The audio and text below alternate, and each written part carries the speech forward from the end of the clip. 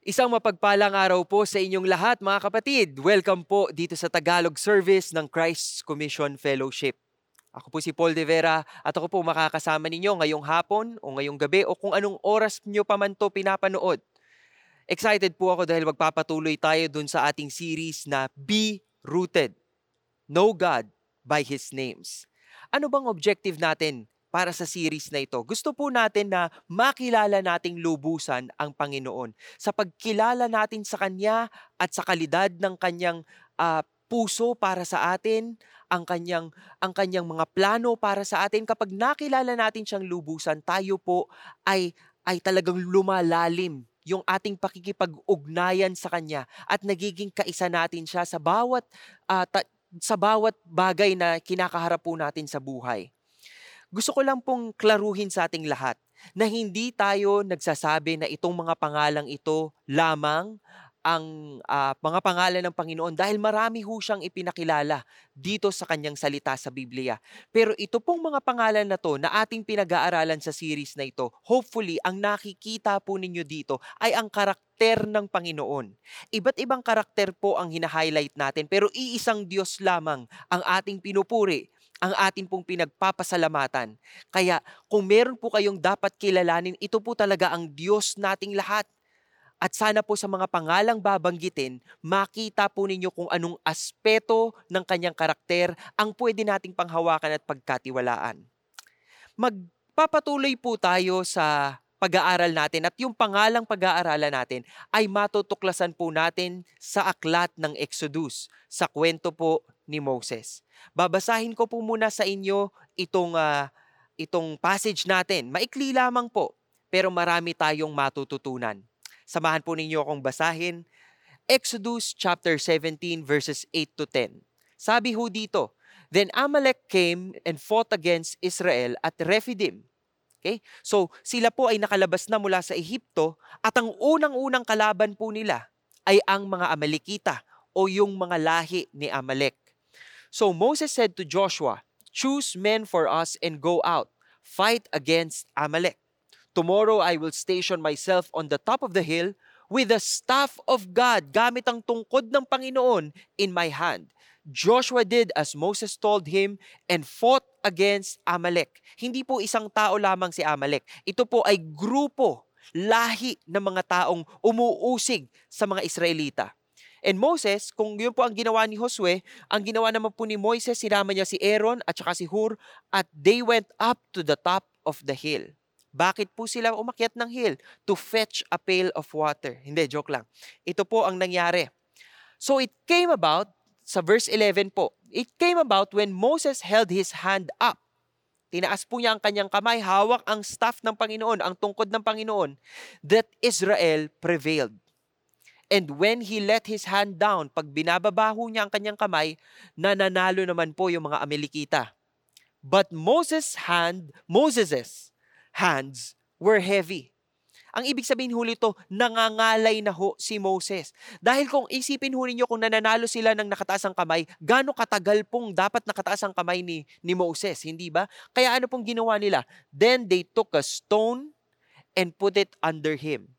Pinaupo ho nila si Moses and he sat on it and Aaron and Hur supported his hands. Nagbigay suporta po yung dalawa niyang kasama at hinawakan yung kanyang kamay, one on one side and one on the other. Thus his hands were steady until the sun set. So Joshua overwhelmed Amalek and his people with the edge of the sword. At magpapatuloy tayo sa verse 14 kung saan sinabi, Then the Lord, Yahweh, okay? Then the Lord said to Moses, Write this in a book as a memorial and recite it to Joshua, that I will utterly blot out the memory of Amalek from under heaven. Isang pangakong binitawan ng Panginoon para kay Moses. At dahil dito, ang reaksyon po ni Moses ay ito. Moses built an altar and named it, The Lord is my banner. Ito po ang pangalang tutuklasin natin ngayong hapon o gabing ito. And he said, The Lord has sworn, the Lord will have war against Amalek from generation to generation. Ano po kayang ibig sabihin nito? At paano ito magiging relevant sa atin pag sinabi nating si Yahweh ang aking watawat? The Lord is my banner. Tunghayan po natin yan sa ating pag-aaral. Pero bago ho tayo mag-aral, no, banggitin po muna natin yung salitang banner. Ano nga ba talaga ang banner? Sa Tagalog ho, sa Tagalog Bible, kung Tagalog Bible ang gamit ninyo, ito po ay tinatranslate as watawat. 'Di ba? Kaya nga ho ang US, for example, ang kanila pong national anthem or thematic song nila, 'di ba, ay Star Spangled Banner. Na dinidescribe po yung watawat ng Estados Unidos. Sabi ho dun sa kanilang kanta, so say that the star-spangled banner yet wave o'er the land of the free and the home of the brave. Ibig sabihin, pag nakita ho nilang gumagalaw itong watawat na ito, napapaalalahanan ho sila ng tibay, ng katatagan, 'di ba? Ng dedikasyon ng mga bayaning tumayo doon sa kanilang lupain at pinagtanggol yung kanilang kasarinlan at kanilang kalayaan. Sa atin po sa Pilipinas, meron din tayo niyan. Ang tawag po natin ay panunumpa sa watawat ng Pilipinas. Naalala niyo pa ba 'yon? Sabi natin, ako ay Pilipino. Buong katapatang nanunumpa sa watawat ng Pilipinas at sa bansang kanyang sinasagisag na may dangal, katarungan at kalayaan na ipinakikilos ng sambayanang makadiyos, makakalikasan, makatao, at makabansa. Hindi nyo na ho siguro naaalala yan, no? Kasi sa flag ceremony lang ho ginagawa. Pero ako tuwing nakikita ko po ang watawat ng Pilipinas, napapaalalahanan po ako na mahal ng Diyos ang bansang ito. At itinanim ho ako ng Diyos sa bansang ito upang paglingkuran siya. At yung watawat natin may dalawang kulay. Props. Meron hong pula. Yan, dinaan ko po talaga sa harap ko. 'Di ba? Pula po ibig sabihin gera, labanan, lalaban tayo. Tapos yung asul po, ito naman po ay nangangahulugang kapayapaan. Kaya ho ang watawat ng Pilipinas, dalawang kulay. Dahil kapag ho payapa ang lupain, nasa ibabaw ho ang asul at nasa ilalim ang pula. At pag nagkaroon ho ng giyera at humarap tayo sa giyera, itataas ho natin yung pula at yung asul ay pupunta sa ilalim. 'Di ba? So, itong watawat na to, kung ano man ang nakaangat, minsan talagang palaban tayo, winawagayway natin ang watawat, lalaban kami, susugod kami. Minsan naman, winawagayway natin at sinasabing, dumadating kami dito sa lupain ninyo para sa kapayapaan. Ganyan ang istorya. Pero mga kapatid, kadalasan po, ang watawat na winawagayway natin ay kulay puti na good morning towel. Na talaga pong sumisimbolo, suko na ako. Ayoko na. 'Di ba? Ito po ay tanda ng pagsuko. Pagod na ako, ayoko na. Ang tanong ko po sa inyo ay ito. Dumaan na ho ba kayo sa punto na pakiramdam nyo kayo ay talunan? Sobrang talong-talo na kayo, wala na kayong magagawa, nabasted na kayo, tinanggal na kayo sa trabaho. 'Di ba? Naranasan niyo na bang maging disillusion? Yung para bang wala kayong nakikitang ibang bagay kasi parang ang labo-labo na, lahat na labo-labo na, parang kahit magsalamin ka, wala kang nakikitang malinaw. Emotionally exhausted. Napapagod ba ang inyong emosyon? Napapagod ba tayong lupaypay ang pakiramdam natin dahil wala na talaga tayong pag-asang makita? Natakot na ba tayo? Nalungkot na ba tayo? Na-overwhelmed na ba kayo? Sa dami po ng nangyayari sa mundo, hindi ba overwhelming na talaga ang taong ito? Kung tayo po ay lilingunin natin ng year 2020, overwhelming. Sobrang daming nangyari mula January hanggang ngayong December, ang daming nangyari. Did you want to quit? Ginusto mo bang sumuko na? Dumating ka ba sa punto na sinabi mong, ayoko na? Ayoko na talaga, Lord. O ayoko na talaga sa asawa ko. Wow, sa asawa mo pa inayawan. O ayoko na talaga sa trabaho ko. Dumadaan ba tayo lahat sa pagsubok na ganito? I'm sure, oo. Ang tanong po, paano natin pwedeng pagtagumpayan ang parte ng buhay natin kung saan ayaw na natin, suko na tayo, ang dami na nating kalaban? Dito ho natin higit na magagamit ang pangalan ng Panginoon na Yahweh Nisi. The Lord is my banner. Ano po ang ibig sabihin ng pangalang ito? At bakit po ito mahalaga para sa ating lahat? tuklasin po natin ang ibig sabihin. Ang ibig sabihin po nito, Yahweh, Lord. Katulad po ng tinuro sa atin nung mga nakaraang linggo, ang ibig sabihin po ng Yahweh ay yung personal name of God. Dahil tinatawag din po siyang Elohim. Tama? At Elroy, katulad nga po nung mensahe last Sunday ng kapatid natin na si Brother Julius. Pero yung Yahweh po, ito ay personal na pangalan ng Panginoon na sumasaklaw po dun sa kalidad ng kanyang karakter. That He is a relational God. Iniisip po niya na talagang dapat nakikibahagi siya, may pakikipag-ugnayan siya sa atin. Sa kahit ano pa mang pinagdaraanan natin sa buhay, nais ng Panginoon na makipag-ugnayan sa atin dahil isa siyang relational God. Gusto niya, kaisa niya tayo sa lahat ng ating pinagdadaanan. He is a supreme moral being. Ibig sabihin yung standards ng tama sa kanya nang gagaling. Siya ang batayan ng katinoan. Siya ang batayan ng kabutihan.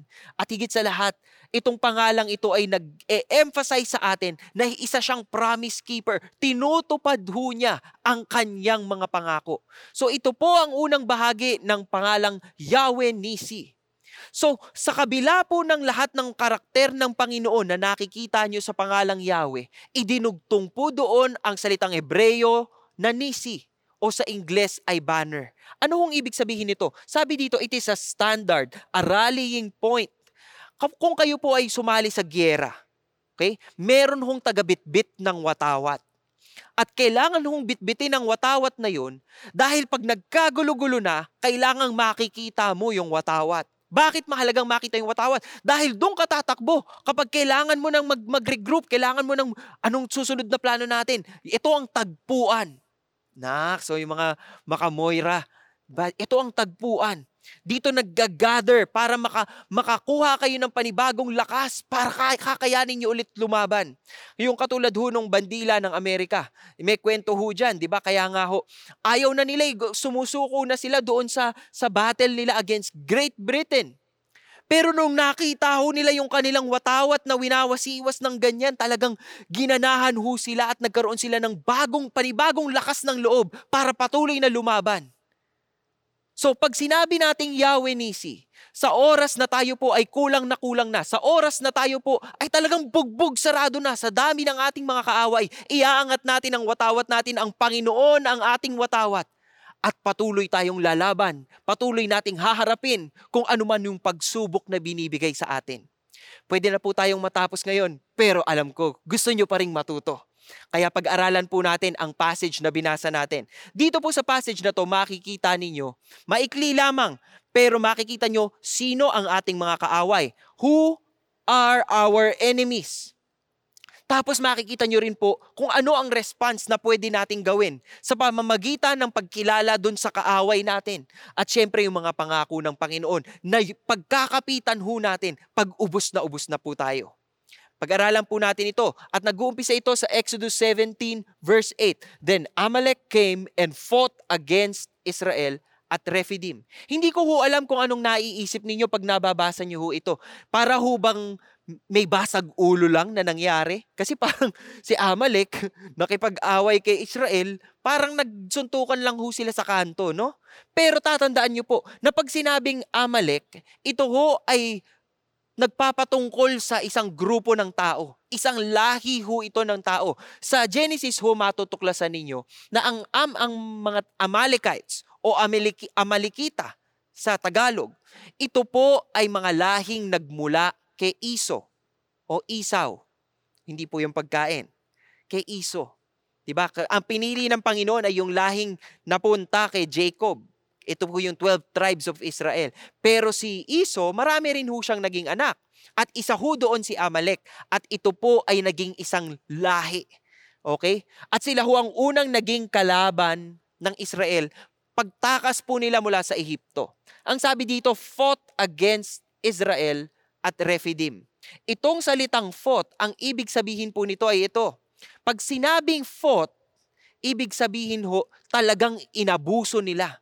Talagang kinonsume, okay? Pinuksa, talagang sinira, pilit na sinira po sila.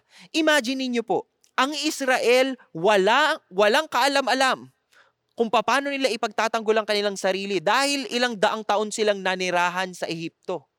At wala ho silang ibang tagapagtanggol doon dahil sila mismo ay mga alipin sa Ehipto. Kaya hindi nila alam kung paano nila ipagtatanggol ang kanilang sarili. Hinang-hina po, okay? Pagod na pagod, hapong-hapo, at sila po ay ginyera nitong mga Amalekita. Ito po ang larawan kung gaano katinding kaaway ang mga Amalekita. Basahin ho natin sa Deuteronomy 25 verses 17 to 18. Sabi ho dito, "Remember what Amalek did to you on the way when you came out of Egypt." Isa pong pag-aalala kung ano ang nangyari nung sila po paglabas nila ng Egypt, pagtawid nila ng Red Sea, meron silang kalaban. At itong mga Amalekita, how he confronted you on the way and attacked among you all the stragglers at your rear when you were tired and weary. Ibig sabihin, nung pagod na kayo, nung hapong-hapo na kayo, nung nagpapahinga yung mga tao sa dulo dahil pagod na sila, siguro matatanda sila, anong ginawa ho sa kanila? Sila ho ay inatake. Sila ho ay inatake, pinagpapatay, inaway, and he did not fear God. Ito pong mga taong ito ay tunay na kalaban. Wala silang takot sa Panginoon. Wala silang takot sa Diyos. Hindi nila inisip na itong mga Israelita, kakampi ng Panginoon. Ang Panginoong nagpatumba sa bansang Ehipto. Ang Panginoong nagtawid sa mga Israelita doon sa Red Sea. Hindi ba? Siya ang naghati ng karagatan. So parang itong mga Amalekita, wala silang pakialam doon. Ang sa kanila, naku, isang grupo ng malalakas na tao ito, kailangan puksain ito, kailangan talunin ito, kailangan lipulin ito at i-prevent sila na sakupin ang lupain natin. Yan po ang tindi ng kalaban ng mga Israelita. Hindi ba parang pamilyar? Ano po bang ginagawa ng mga kalaban natin sa buhay? Ito bang mga kalaban natin sa buhay ay nakikipagplastikan lamang sa atin? Kamusta ka na? Ang ganda-ganda. Tapos pagtalikod mo, ang pangit-pangit ng binili niya. Hindi ko gusto yung ginawa niya. Hindi ko gusto yung sinabi niya. Hindi, ang babaw ho nun. Ito talaga matinding kalaban. Pailalim. Diba? At hindi lang pailalim, talagang paninira ang gusto nilang gawin. Talagang gusto nilang pigilan ang Israel na mapunta doon sa Promised Land. Ito po ang mga kalaban natin. At sa buhay espiritual natin, meron din po tayong mga kalaban. Marahil alam niyo po kung ano-ano ito. Pero sa Biblia po, meron tayong makikitang summary kung ano ba talaga ang kalaban natin dito sa mundong ito. Sabi ho ni Juan, sa 1 John 2:16, basahin ho natin. For all that is in the world, lahat daw ng nasa mundo, okay? Cosmos. Yung cosmos po, minsan, ang ibig sabihin nito ay yung mga tao sa mundo. Pero minsan din po, ito ay nangangahulugang yung mundo mismo na kinalalagyan nating lahat.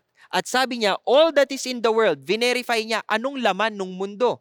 The lust of the flesh, the lust of the eyes, and the boastful pride of life is not from the Father, but is from the world.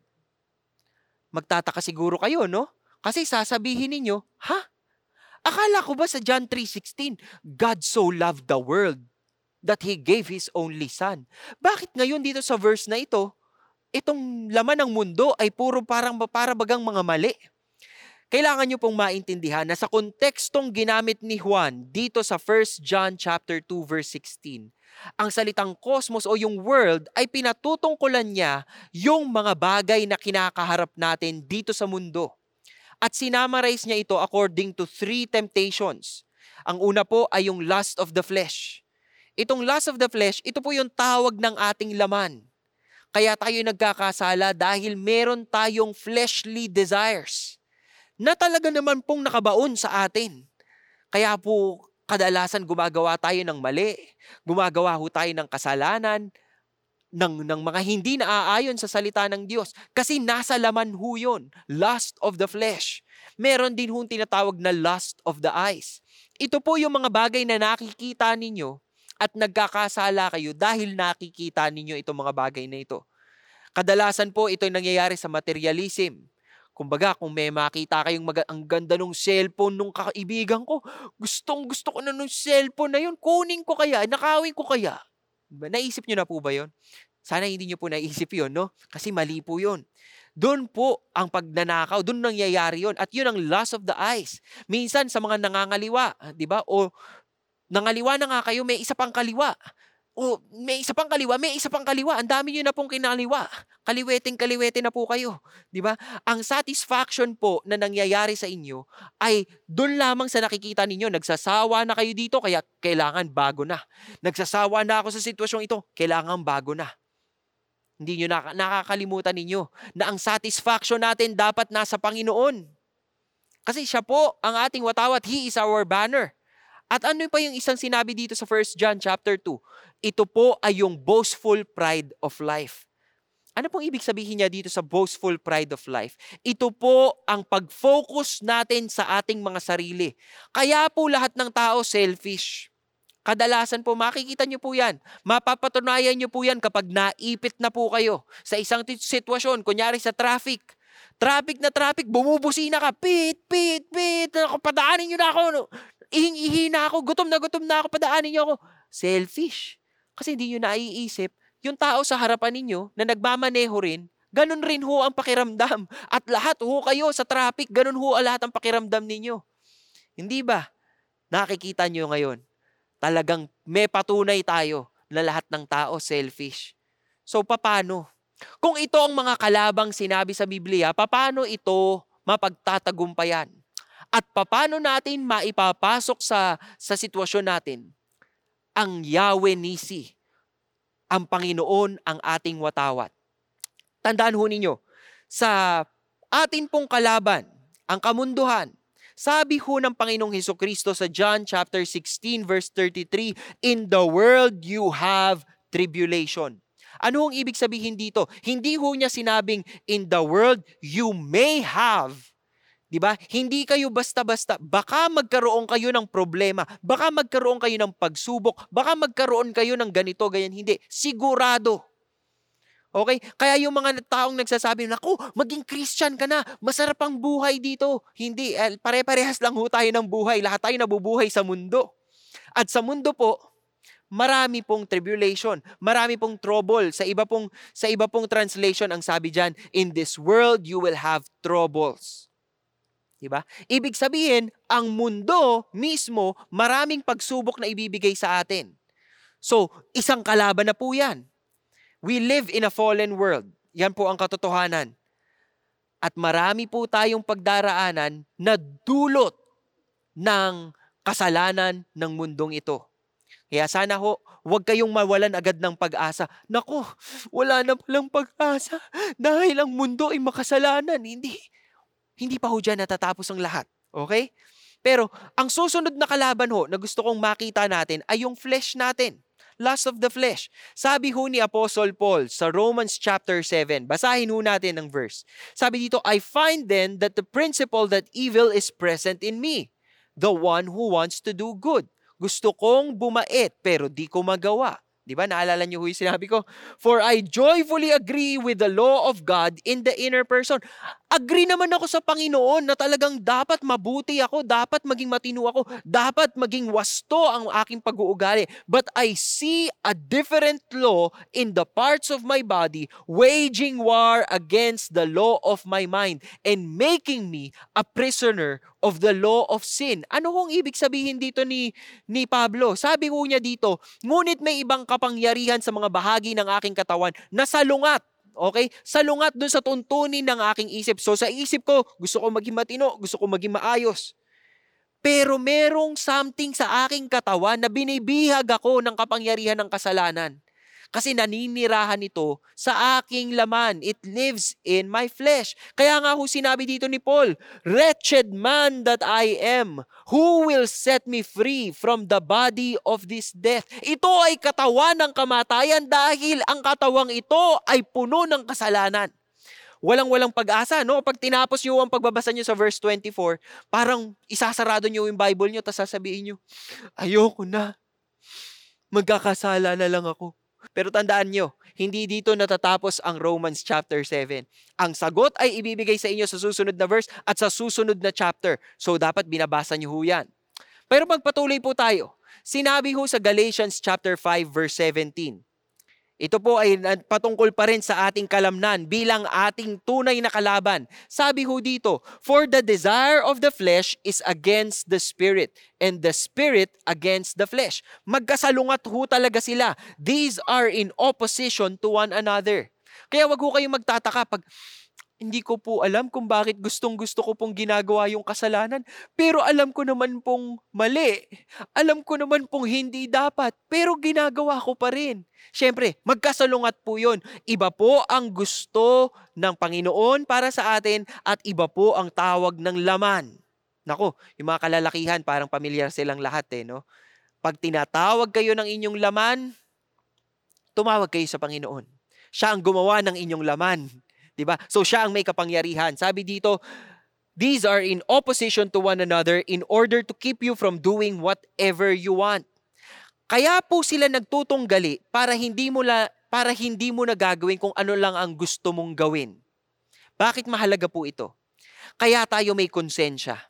Kaya tayo nakukonsensya pag gumagawa tayo ng mali. Kaya tayo nagdadalawang isip kung gagawin ba natin itong malabong part ng buhay na ito. Kasi hindi tayo pwedeng pumayag na hindi natin pinag-iisipan yung mga bagay na ginagawa natin. Pero kadalasan po, pag tayo ay bumibigay sa tawag ng laman bilang ating kaaway, kadalasan hindi na tayo nag-iisip ng matino. Hindi natin pinag-iisipan ng consequences, hindi natin pinag-iisipan ng kaparusahan, hindi natin pinag-iisipan ang epekto ng mga kasalanang ginagawa po natin. Kaya matinding kalaban po ang ating laman. Tatandaan po ninyo na itong flesh na binigay sa atin, bagamat dito tayo naninirahan, binigyan tayo ng kalakasan ng Panginoon upang pagtagumpayan ang mga struggle natin sa ating flesh.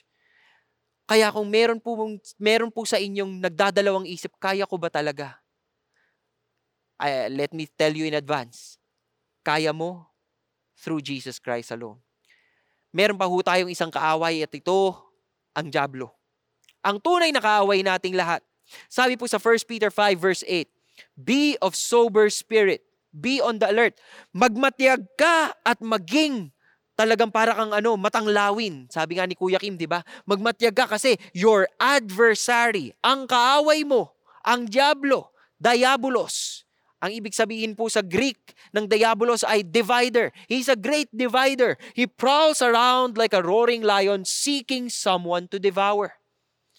Hindi ko alam kung anong nai-imagine ninyo pag pinag-uusapan natin ang kaaway natin, ang diablo. Pero ito talaga siya. Para siyang leyong paunti-unting lumalapit dahan-dahan upang gulatin tayong lahat. Bulaga, nahuli na kita. Ganyan.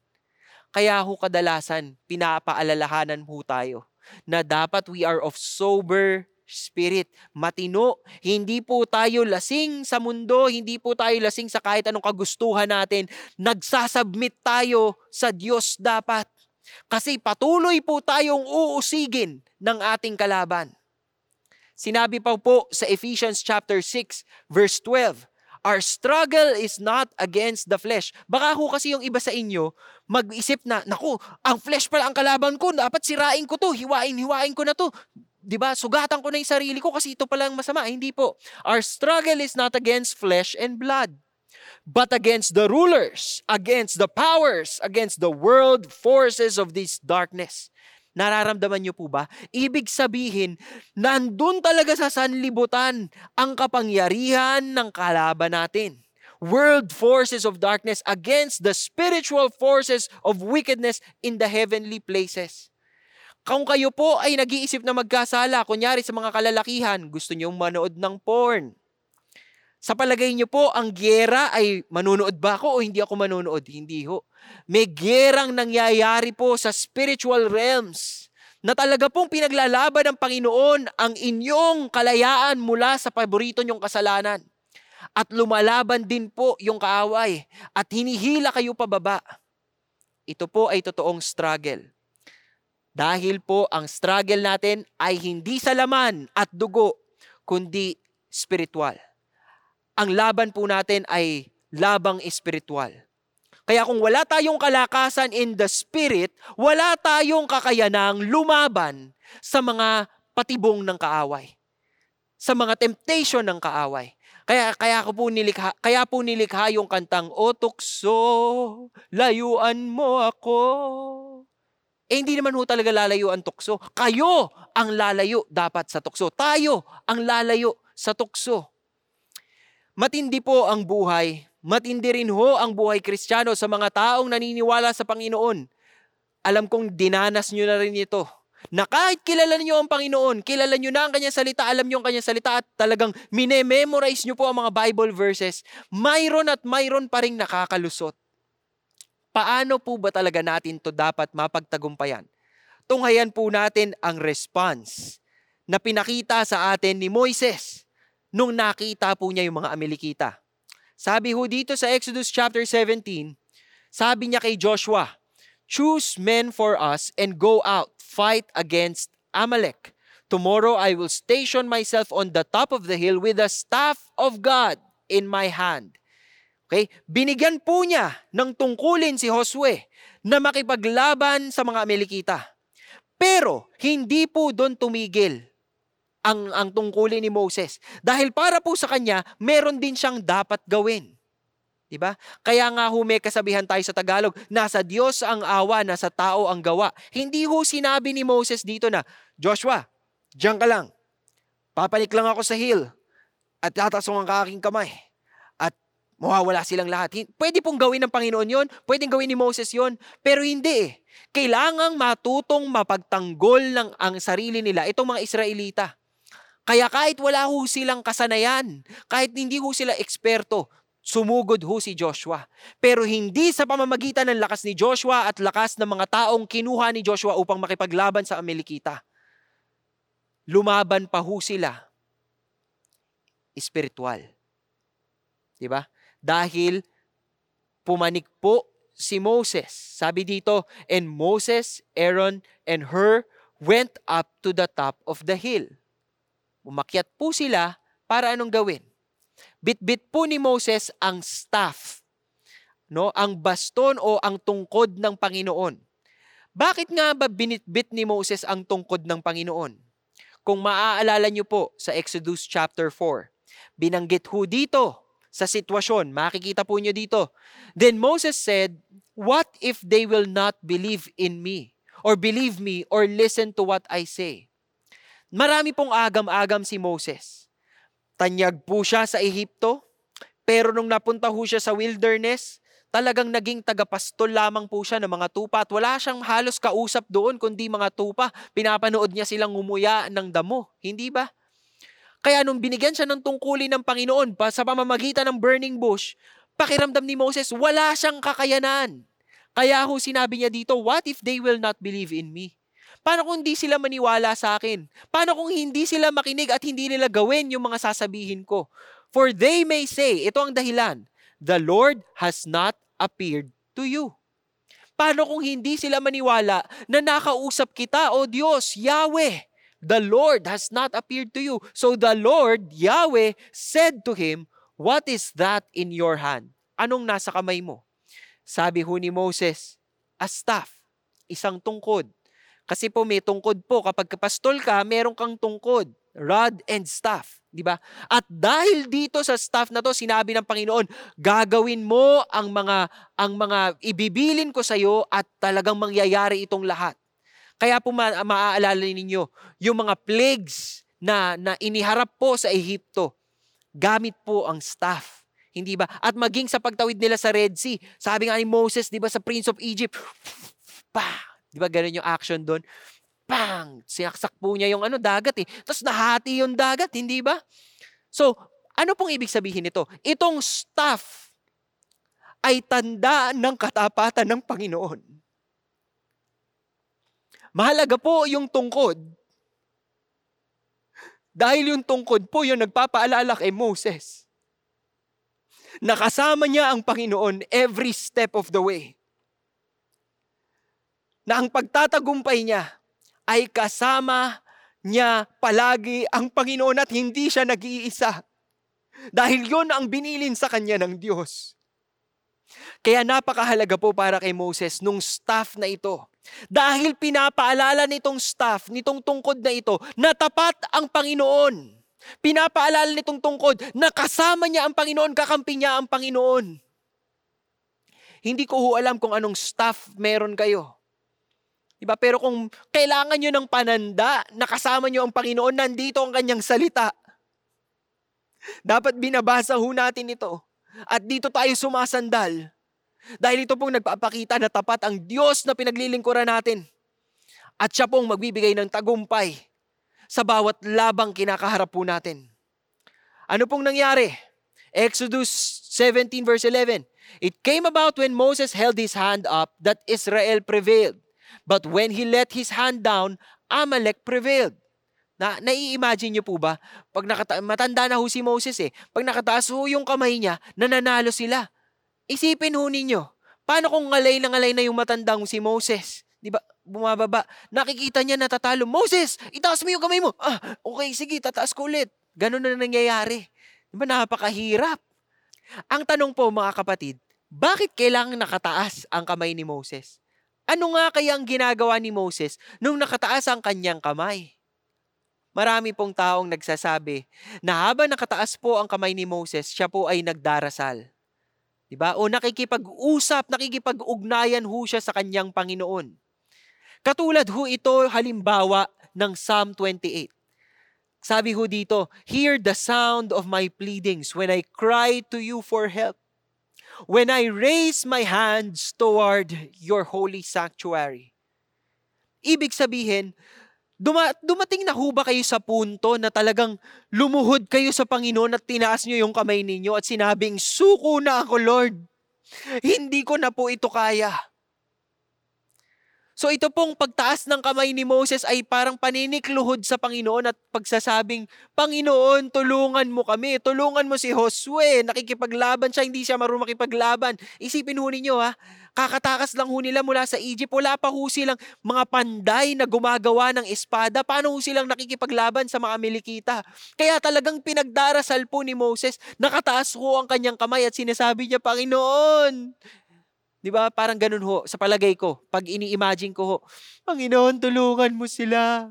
Hindi nila alam ang kanilang ginagawa. Pero hindi ho natin alam kung yun talagang sinasabi niya. Ikinokumpirma lang ho natin na pwede pong ganun ang nangyayari. Pwede rin ho kasi na kapag tinataas ang kamay, blessing. I will bless you as long as I live. I will lift up my hands in your name. Maraming tao nagsasabi, talaga, hindi ba tayo humihingi ng blessing sa Panginoon? Paano natin ibini-bless ang Diyos? So, ibig sabihin po, sa pagsuko natin sa Kanya, katulad ng pagsuko ni Moses sa pagtaas na niya ng kanyang kamay, talagang sinasabi niya, Panginoon, wala kaming ibang lakas. Wala po kaming ibang panghahawakan kung hindi ikaw. Kaya yun ay blessing sa Panginoon dahil niluluwalhati mo siya ang kanyang papel sa iyong buhay. Napakagandang larawan, hindi ba? Katulad nga po ito ng quote na to. Sabi dito, when you turn your worry into worship, God will turn your battles into blessings. Naranasan nyo na po bang may pinagdaraanan kayong matinding pagsubok sa buhay? At ang solusyon lamang na nakikita ninyo ay lumapit sa Panginoon. At sabihin, Panginoon, sa'yo to. Panginoon, laban mo to. Panginoon, ikaw po ito. Sa mga pagkakataong ganun, mga kapatid, pinakamasarap magbigay ng papuri at pasasalamat sa Diyos. Pag naabot mo na yung hangganan ng iyong sarili, wala sa iyong sariling lakas, wala sa iyong sariling katayuan sa buhay, wala sa iyong sariling kapangyarihan. At alam mong kailangan mong sumuko sa Diyos dahil siya lamang ang alam mong magtatawid sa iyo. Dahil alam mong tapat ang Panginoon. Kaya ho walang ibang ginawa si Moses kundi itaas ang kanyang kamay. Sa pagsuko, sa pagtangis, at sa pagtawag sa pangalan ng Panginoon. Dahil sa Panginoon, siya po ay nagtitiwala. Dahil alam niya, dakila ang katapatan ng Diyos. So ano pong nangyari? Sabi ho sa Exodus 17 verse 12 to 13, "And Moses' hands were heavy," nangalay ho si Moises. "So they took a stone and put it under him," pinaupo siya, "and Aaron and Hur supported his hands." Hinawakan po nila magkabilang kamay para patuloy pong nakataas. Imagine po yung itsura ni Moses, nakaganyan siguro siya. Hapong-hapo na ho siya, no? Init na siya sa araw, ganyan, pagod na siya. Pero kahit subukan niya itaas yung kamay niya, hindi niya na mataas dahil ngalay na.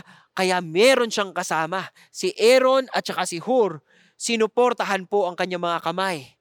So, kapag steady yung kanyang kamay, nananalo sila. And sabi dito, "So his hands were steady until the sun set." At dahil po doon, Joshua defeated the Amalek and his people with the edge of the sword. Tatandaan niyo po, bakit mahalagang kasama ni Moses si Aaron at saka si Hur? Mahalaga po na maalala ninyo na ang ating Diyos ay relational God. Ibig sabihin, talaga hong natutuwa siya kapag tayo ay nakikiisa, may pag-iisa, may pag-unite. Hindi ba? At dito sa puntong ito, hindi lamang naiwang mag-isa si Moses. Kaisa po niya sa kanyang layuning ipagdasal ang labanan na ito, si Aaron at saka si Hur. Sino ho ba itong si Aaron at saka si Hur? Si Aaron po ang kuya ni Moses. Tandaan nyo sa Exodus, wala hong tiwala si Moses sa kanyang sarili. Kaya sinabi ng Diyos, sasamahan ka ng kapatid mong si Aaron. At kadalasan ho si Aaron ang tagapagsalita, tagapagpaliwanag niya doon sa mga Israelita dahil nga hindi siya masyadong naniniwala sa kanyang sarili. So may suporta po siyang matino dito po kay Aaron. At si Hur po, isa na naman po ito sa mga leaders ng Israelites. Kung naalala niyo po yung kwento na napagod na si Moses dahil lahat ng tao pinakikinggan niya at sinabihan siya nung kanyang father-in-law na magtayo ka naman ng iba't ibang tao na pwedeng mag-lead at hatiin mo into small groups yung bansa para lahat meron silang tinatakbuhang leader. Isa po sa mga leader na yon ay si Hur. Bakit mahalagang kasama ni Moses si Aaron at saka si Hur doon sa hill? Dahil po we are created to be in a relationship not just with God, but more so with His people. Kaya ho mahalaga ang pamilya. Kaya ho mahalaga ang small group.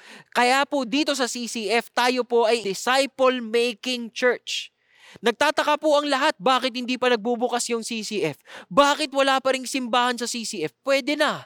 Hindi po nila naiintindihan na tayo po ay cut into smaller groups and each group is a church. Each group is a body of believers. Ang bawat pamilya po ngayon ay nagdi-discipleship na. Ang bawat small group po ay nagpapatuloy ng discipleship. Mahalaga po na may kasama kayo sa journey na ito, sa paglalakbay na ito bilang isang Kristiyano dahil wala pong Kristiyano ang nabuhay ng mag-isa. Kaya po patuloy pong sinasabi sa salita ng Diyos sa Bagong Tipan, Galatians, Thessalonians, James at John. Paulit-ulit ho yung mga salitang one another. Bear one another's burdens. Diba? Kung bigat na kayo, dapat may kasama kayong nagbubuhat ng mga alalahanin ninyo.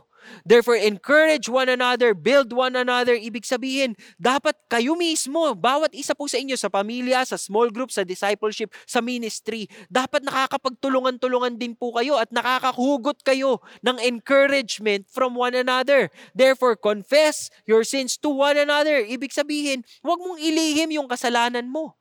Magtapat ka. Mag-open up ka. Kailangang ilagay mo sa liwanag itong kasalanang nararanasan mo para alam ng mga tao sa paligid mo kung paano ka tutulungan. And pray for one another. Hindi lamang yan. Sabi dito, love one another. A new commandment, galing po sa Panginoon, a new commandment I give to you, that you love one another, even as I have loved you. Ang model po ng pag-iibigan natin sa bawat isa ay ang pag-ibig na binigay ng Panginoong Hesukristo ay yung pag-ibig na talagang nagdulot sa Kanya na magsakripisyo, buhati ng krus, maipako sa krus, mamatay para sa ating lahat. Labis-labis na pagmamahal na sana po naibibigay rin natin sa bawat isa. Wala pong silbi ang isang simbahan kung hindi ito pinapamunuan ng pagmamahal na galing sa Panginoong Hesukristo.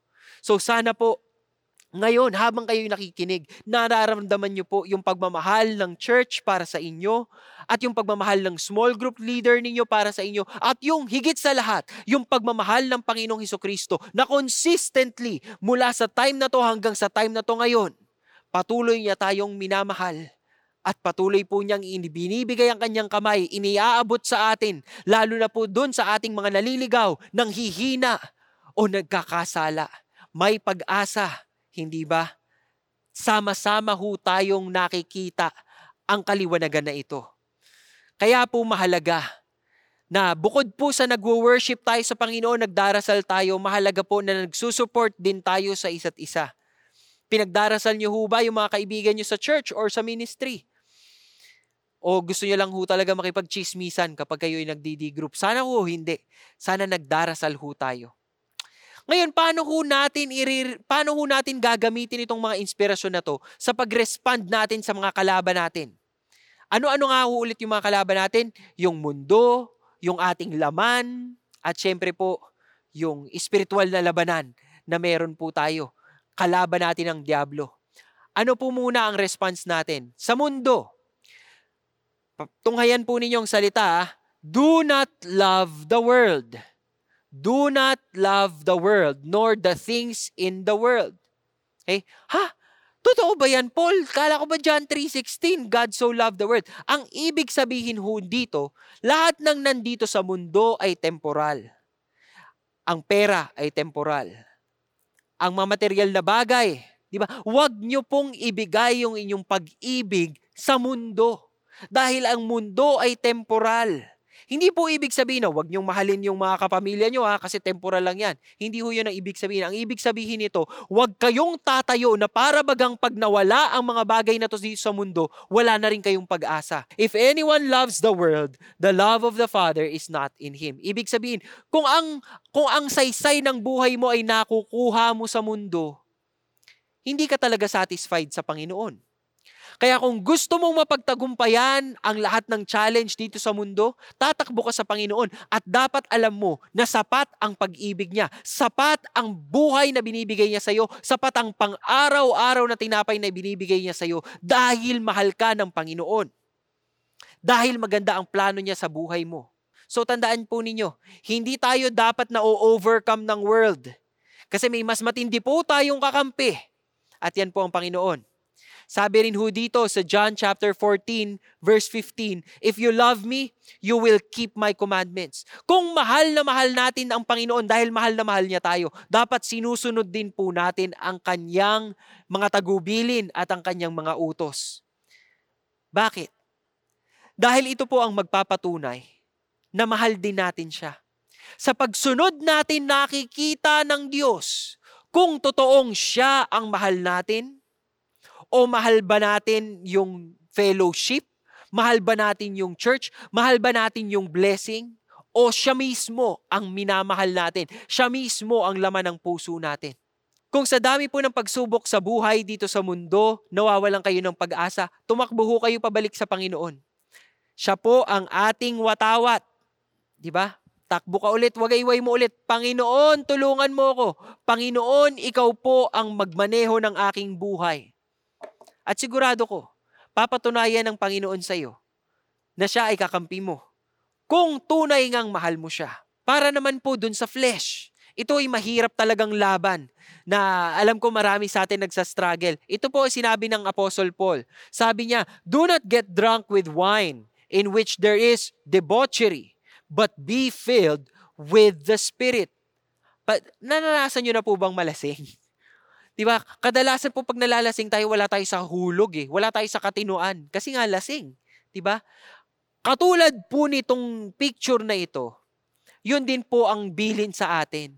Huwag tayong magpakalasing sa tawag ng laman.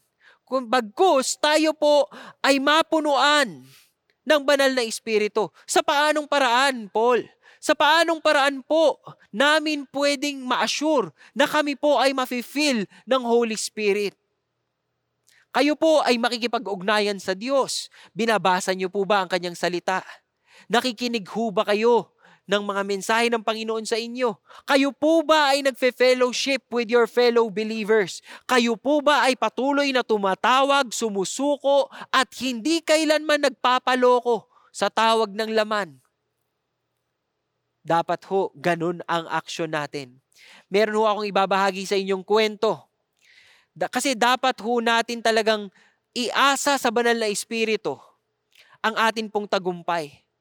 Kapag hindi po tayo filled and empowered by the Holy Spirit, nanghihina po tayo, mahina ang laban.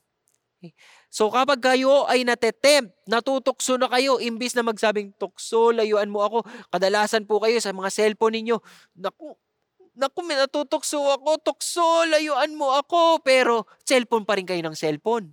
Hindi ba? Naku Lord, ito na ngayon ko makita. Ay, okay pala. Naku Lord, tulungan mo ako, di ba? Ang ibig sabihin po, para hindi na kayo mahulog sa patibong, alisin nyo na po yung cellphone agad. Takbo kayo.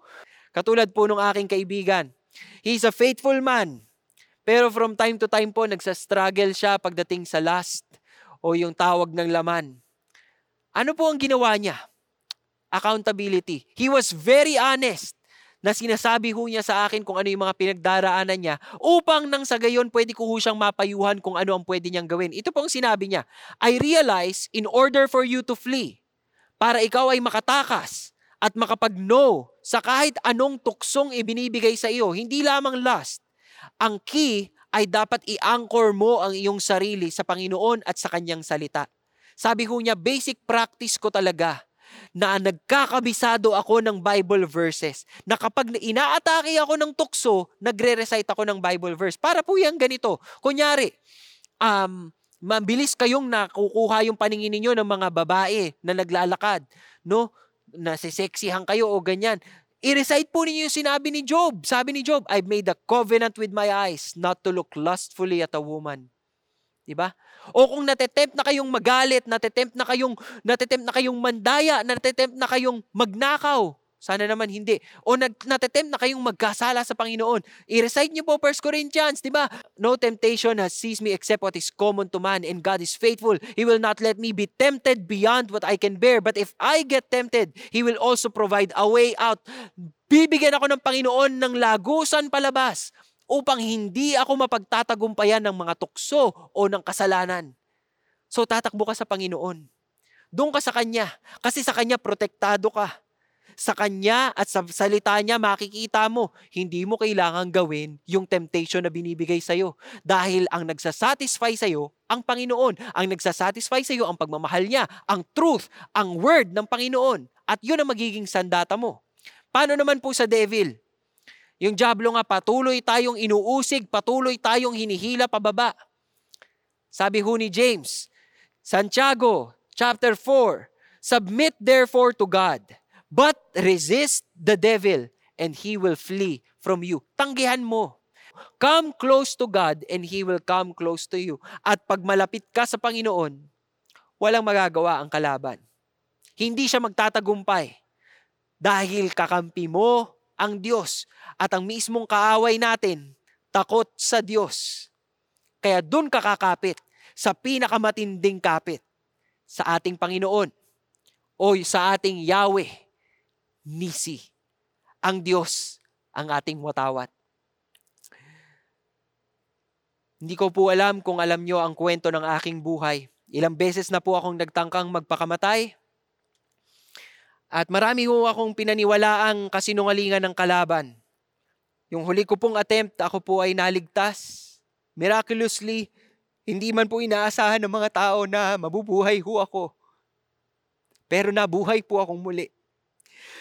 Pero alam po ninyo, hindi ako masaya masyado nung nabuhay akong muli. Kasi pakiramdam ko, mahina ako.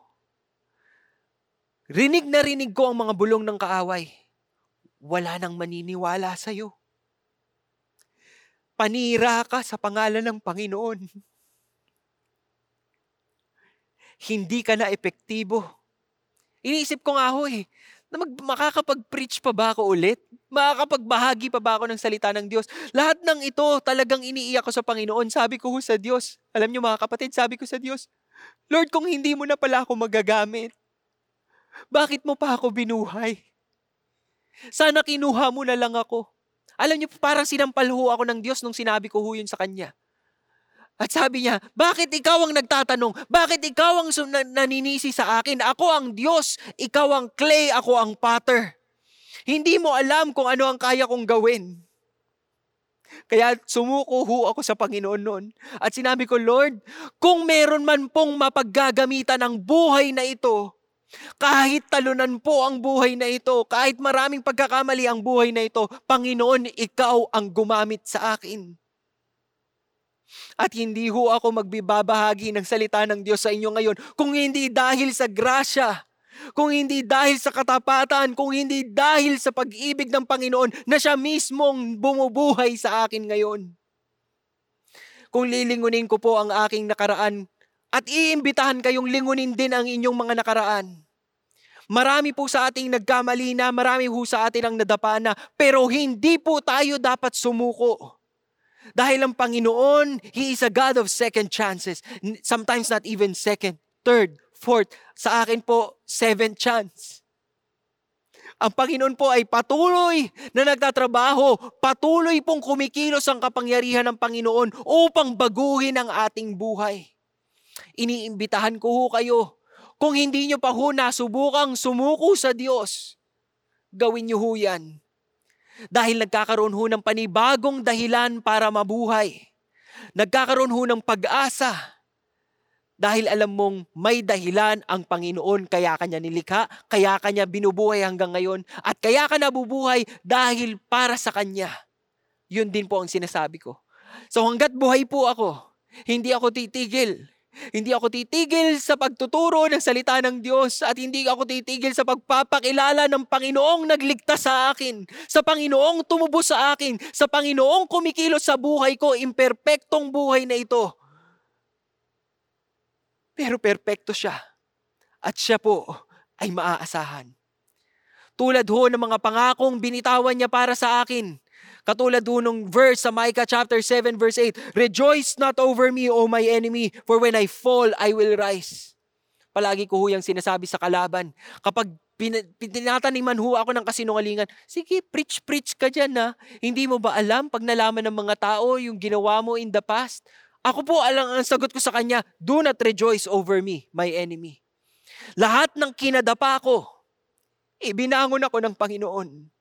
At ngayon nakatayo ako hindi dahil sa sarili kong kagustuhan. It is no longer I who live, but Christ who lives in me. At yan po ay totoo rin para sa inyong mga tumatawag sa pangalan ng ating Panginoong Hesus. Lahat ho ng kung sino kayo in the past, tinubos. Lahat ho ng kung sino kayo kagabi, kahapon, nung isang linggo, nung isang taon, tinakpan ho ng banal na dugo ng Panginoong Hesukristo, kaya tatayo kayo hindi sa inyong sariling kakayanan. Tatayo ho kayo sa dakilang katapatan ng ating Panginoon at sa kabutihan at sa kanyang pagmamahal. Ano po ang mga pangakong pwede nating panghawakan? Tingnan po ninyo ang pangako. Sabi po dito ng Panginoon kay Moses, The Lord said to Moses, Write this in a book as a memorial and recite it to Joshua, that I will utterly wipe out the memory of Amalek from under heaven. Buburahin ko sila. Hindi na sila kailanman magiging isang bansa, itong mga Amalekites. Tatanggalin ko sila. Itaga nyo sa bato. Parang ganun ang sinasabi dito ni Lord. Itaga nyo ito sa bato. Kaya talaga pong inaasahan nila. Kaya nung tinayo ni Moses yung altar bilang isang memorial, paalala sa pangako ng Panginoon na hindi nila kailanman makikita na magfe-fail ang Panginoon sa pangako niya. At ito po ang totoong nangyari. God made the promise to wipe out the Amalekites. Did it happen? Punta ho tayo sa 1 Chronicles chapter 4 verses 42 to 43. From the sons of Simeon, ito po isa sa mga tribes ng Israel, 500 men went to Mount Seir with Pelatiah, Neariah, Repaiah, and Uziel, the sons of Ishi, as their leaders. They destroyed the remnant of the Amalekites who escaped and have lived there to this day. Talaga pong na-flash out yung mga Amalekita. Kasi pinangako ng Panginoon, Mula sa lahi ni Moses, ngayon nandito na ho tayo sa Chronicles kung saan nandito na ho yung mga hari. Ito na po yung panahon ng mga hari ng Israel. Isang bansa na ho rin sila. Hindi ba? At napagtagumpayan ho nila at naubos nila yung lahi ng mga Amalekita. Dahil ipinangako ng Panginoon at tapat ang Panginoon. Pagdating sa kanyang mga pangako, maaasahan mong tutuparin niya ito dahil ang Diyos natin ay tumutupad sa kanyang mga pangako. Kaya po sinabi ni Moses dito, sabi dito, He built an altar and named it, "The Lord is my banner." And he said, because the Lord has sworn, dahil nangako ang Panginoon, the Lord will have war against Amalek from generation to generation. At ito po ang totoo. Maraming lahi po ang dumaan at palagi po nilang nakakalaban ng mga Amalekita. Hanggang sa dumating yung punto kung saan tunay nilang nabura ang mga Amalekita. At sila po ay nanirahan ng matiwasay dun sa promised land. Our God keeps His promises. When Moses said, "The Lord will have war," nangangahulugan po ito na hindi habang buhay makikipaglaban si Joshua at si Moses. Kasi tao lang ho sila eh. Ang tunay na makikipaglaban po ay ang Panginoon. Ang battles po natin sa buhay ay laban ng Panginoon at siya po ang lalaban para sa atin. Nagtagumpay ang Panginoong Hesukristo nung namatay siya sa krus at nabuhay siyang muli. Nakaupo siya ngayon sa trono niya. At one day, babalik siyang muli.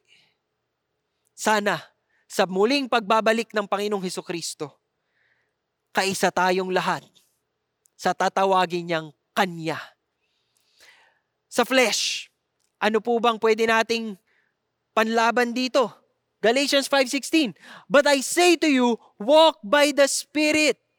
Kung kayo po ay nagwo-walk by the Spirit, ibig sabihin, lahat ng ginagawa nyo ay naaayon sa salita ng Diyos. Lahat ng desisyon ninyo ay naaayon sa pagdarasal ninyo, pagtitiwala ninyo sa Diyos. And you will not carry out the desires of the flesh. Kung hindi po kayo attached sa Panginoon, madali ho kayong matatawag ng inyong tukso, ng laman. Pero kung matibay po ang kapit natin sa Diyos, pag kumatok ang tukso, I have no time for you. Tukso, lumayo ka na. At pag ayaw lumayo ng tukso, ikaw ang tumakbo talaga. At tumakbo ka papunta sa Panginoon. At kung sakaling natukso ka, at kung sakaling nagkamali ka, ito po ang bilin ko sa inyo. Go to God agad. Kaya pong binibilin ko sa mga disciples ko. Pag nagkamali kayo, pag may nagawa kayong mali at pinaramdam ng Holy Spirit sa inyo, mali ang ginawa mo. Go to God agad. Diba? At humingi ka ng tawad sa Panginoon at base sa sasabihin ng Panginoon sa iyo, kung inuutosan ka niyang humingi ng tawad sa taong nasaktan mo, o di kaya naman itama yung maling nagawa mo, gawin mo, sumunod ka. Dahil ang Diyos ay Diyos. At kung siya ang watawat mo, dapat siya ang nasusunod. Paano naman po yung devil? Paano ba natin ito pwedeng pagtagumpayan? Revelation chapter 20 verse 10, sabi ho dito, "And the devil who deceived them was thrown into the lake of fire and brimstone, where the beast and the false prophet are also, and they will be tormented day and night forever and ever." Yan po ang katapusan ng dyablo. Yan po ang katapusan ng forces na talagang kumakalaban po sa atin. Kaya wag ho kayong paghihinaan ng loob dahil nakasulat ho, nakatakda ho sa salita ng Diyos na darating po ang araw ng katapusan ng ating kalaban. At sana kayo pong mga nakikinig sa akin ngayon, sana magkakasama po tayong kasama ang Panginoon at hindi ang kalaban natin na naliligo sa apoy at nagdudusa panghabang buhay. Sabi po ni Paul David Tripp, ito po ay isang quote na gusto kong ibahagi po sa inyo. Sabi niya, "So don't let any evil enemy whisper lies into your ear." Huwag mong hayaang bulungan kanila ng kahit anong kasinungalingan. Paano mo malalaman na kasinungalingan ito? Pag narinig mong sinabi sa iyo, wala ka talagang kwenta. Kasi kasinungalingan yan. Bakit naging kasinungalingan, Paul? Kasi sinabi sa Biblia, sinabi po sa Biblia na mahal tayo ng Panginoong Hesukristo. Na inalay po niya ang kanyang sarili upang mamatay sa krus para tubusin po ang ating mga kasalanan, tubusin tayo mula sa ating mga kasalanan. So pag naisip mo, wala kang kwenta, hindi yan totoo kasi sinungalingan yan mula sa kaaway. Don't let yourself doubt God's presence and His goodness. Sa hirap po ng buhay ngayon, sana po nararanasan nyo pa rin ang kabutihan ng Panginoon. May mga panahon na wala ho kaming makain. May mga panahon na kulang po ang pera sa pitaka. May mga panahon po sa buhay ko na walang-wala talaga kami. At talagang may mga Pasko po na natulog lang po kami. Pero dakila po ang katapatan ng Panginoon. Kaya huwag kang maniniwala sa bulong ng kaaway. Wala kang silbi, wala kang kwenta, lagi kang talo. Pues, ituro mo siya sa iyong watawat. Ano po ang title ng message natin? Yahweh Nisi, the Lord is my banner. Kung meron man akong dapat pagtagumpayan, iaangat ko ang pangalan ng aking Panginoon. Dahil sa Panginoon, ako ay magtatagumpay. Yan pong ibig sabihin nun. When you say, the Lord is my banner, ang Panginoon ang aking watawat, ibig sabihin, ito ang aking takbuhan. Dito kami nagtatakbo ng Panginoon at kaisa ko siya at pagkasama ko siya, who can be against me? If God is for us, who can be against us? Magwawagi po ang Panginoon at tagumpay po ay nakapangako, nakasulat sa kanyang salita. Pwede natin yung panghawakan. Ang huling kalaban na atin pong lilipulin at pupuksain ay ang kamatayan. Sinabi po sa 1 Corinthians 15 verse 26, the last enemy that will be abolished is death. Kamatayan po ang huling kaaway na atin pong pagtatagumpayan.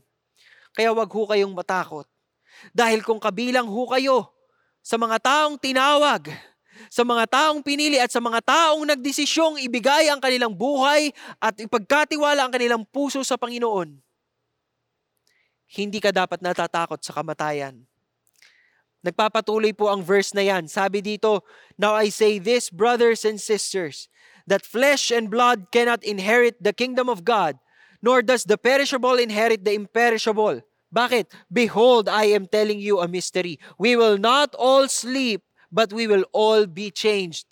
At binigyan po tayo ng larawan, kung patuloy niyo po itong babasahin, binigyan po tayo ng larawan ni Apostle Paul kung ano ba talaga ang pwede nating asahan pagdating ng araw kung saan tinubos na tayo ng Panginoong Diyos. Magbabago po ang lahat. At higit sa pagbabago, ay mararanasan nating personal ang presensya at katapatan ng Panginoon dahil makikita natin siyang harapan. At doon nag-uumpisa ang ating eternity na sa panghabang buhay, luluwalhatiin natin ang ating Panginoon. Sasambahin natin ang ngalan niya at itataas natin ang kanyang pangalan bilang ating watawat. Kaya anong masasabi natin sa death? Sabi nga ho ng kanta, di ba? Death, where is your sting? Your power is as dead as my sin. Diba? Kasi sabi po ni Paul death has been swallowed up in victory. Where, O death, is your victory? Where, O death, is your sting? Wala ka ng kamandag. Dahil hawak natin ang pangako ng Panginoon sa buhay na walang hanggan. Hindi ko po alam kung anong naiisip ninyo, pero sa panahong pong ito,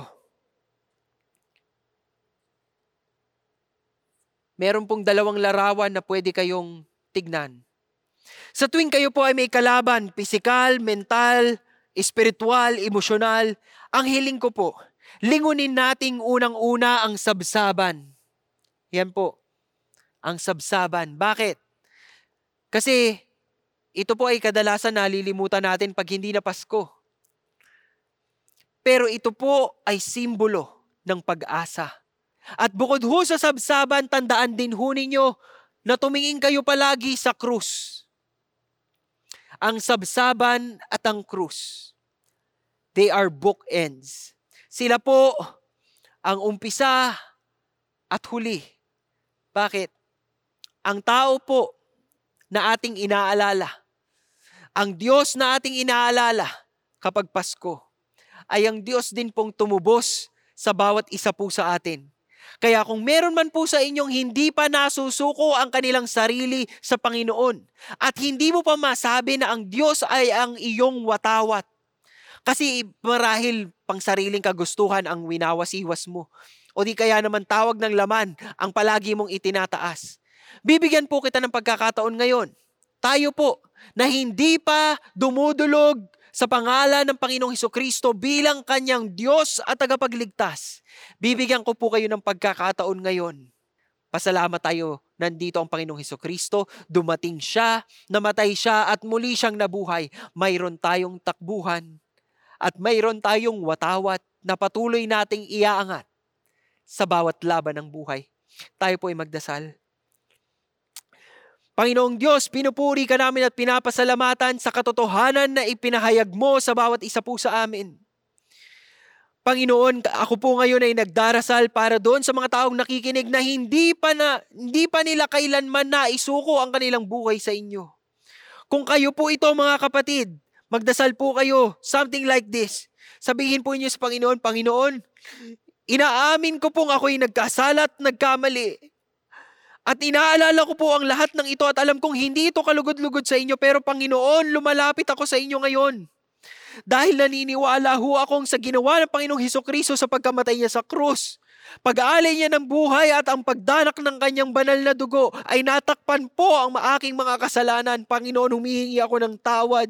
Palayain mo po ako sa aking mga kasalanan. Tubusin mo po ako, Panginoon, at ipaalala sa akin na kayo, Jesus Christ, kayo po ay nabuhay muli. Kaya pwede ko po kayong pagkatiwalaan, sa inyo po ang aking buhay. Ikaw ang aking Diyos at tagapagligtas. Panginoon, umpisahan po ninyo ang work ninyo dito sa buhay ko, Lord. I surrender to you. At para naman po doon sa mga naniniwala na at nagtitiwala na sa Panginoon, ito po ang dasal ko sa inyo. Panginoon, lumalapit po kami sa presensya nyo ngayon. Sa dami po ng mga battles na ginagawa namin, hinaharap namin sa buhay. Panginoon, will you be our constant banner? Maging kayo po sana ang aming tunay na watawat na amin pong itataas sa aming buhay at sasabihin, ako ay sa Panginoon at ang Panginoon ay sa akin. At sana po, Panginoon, magbigay yun ng kapayapaan sa puso namin na dahil kasama ka namin, sapat na ang lahat.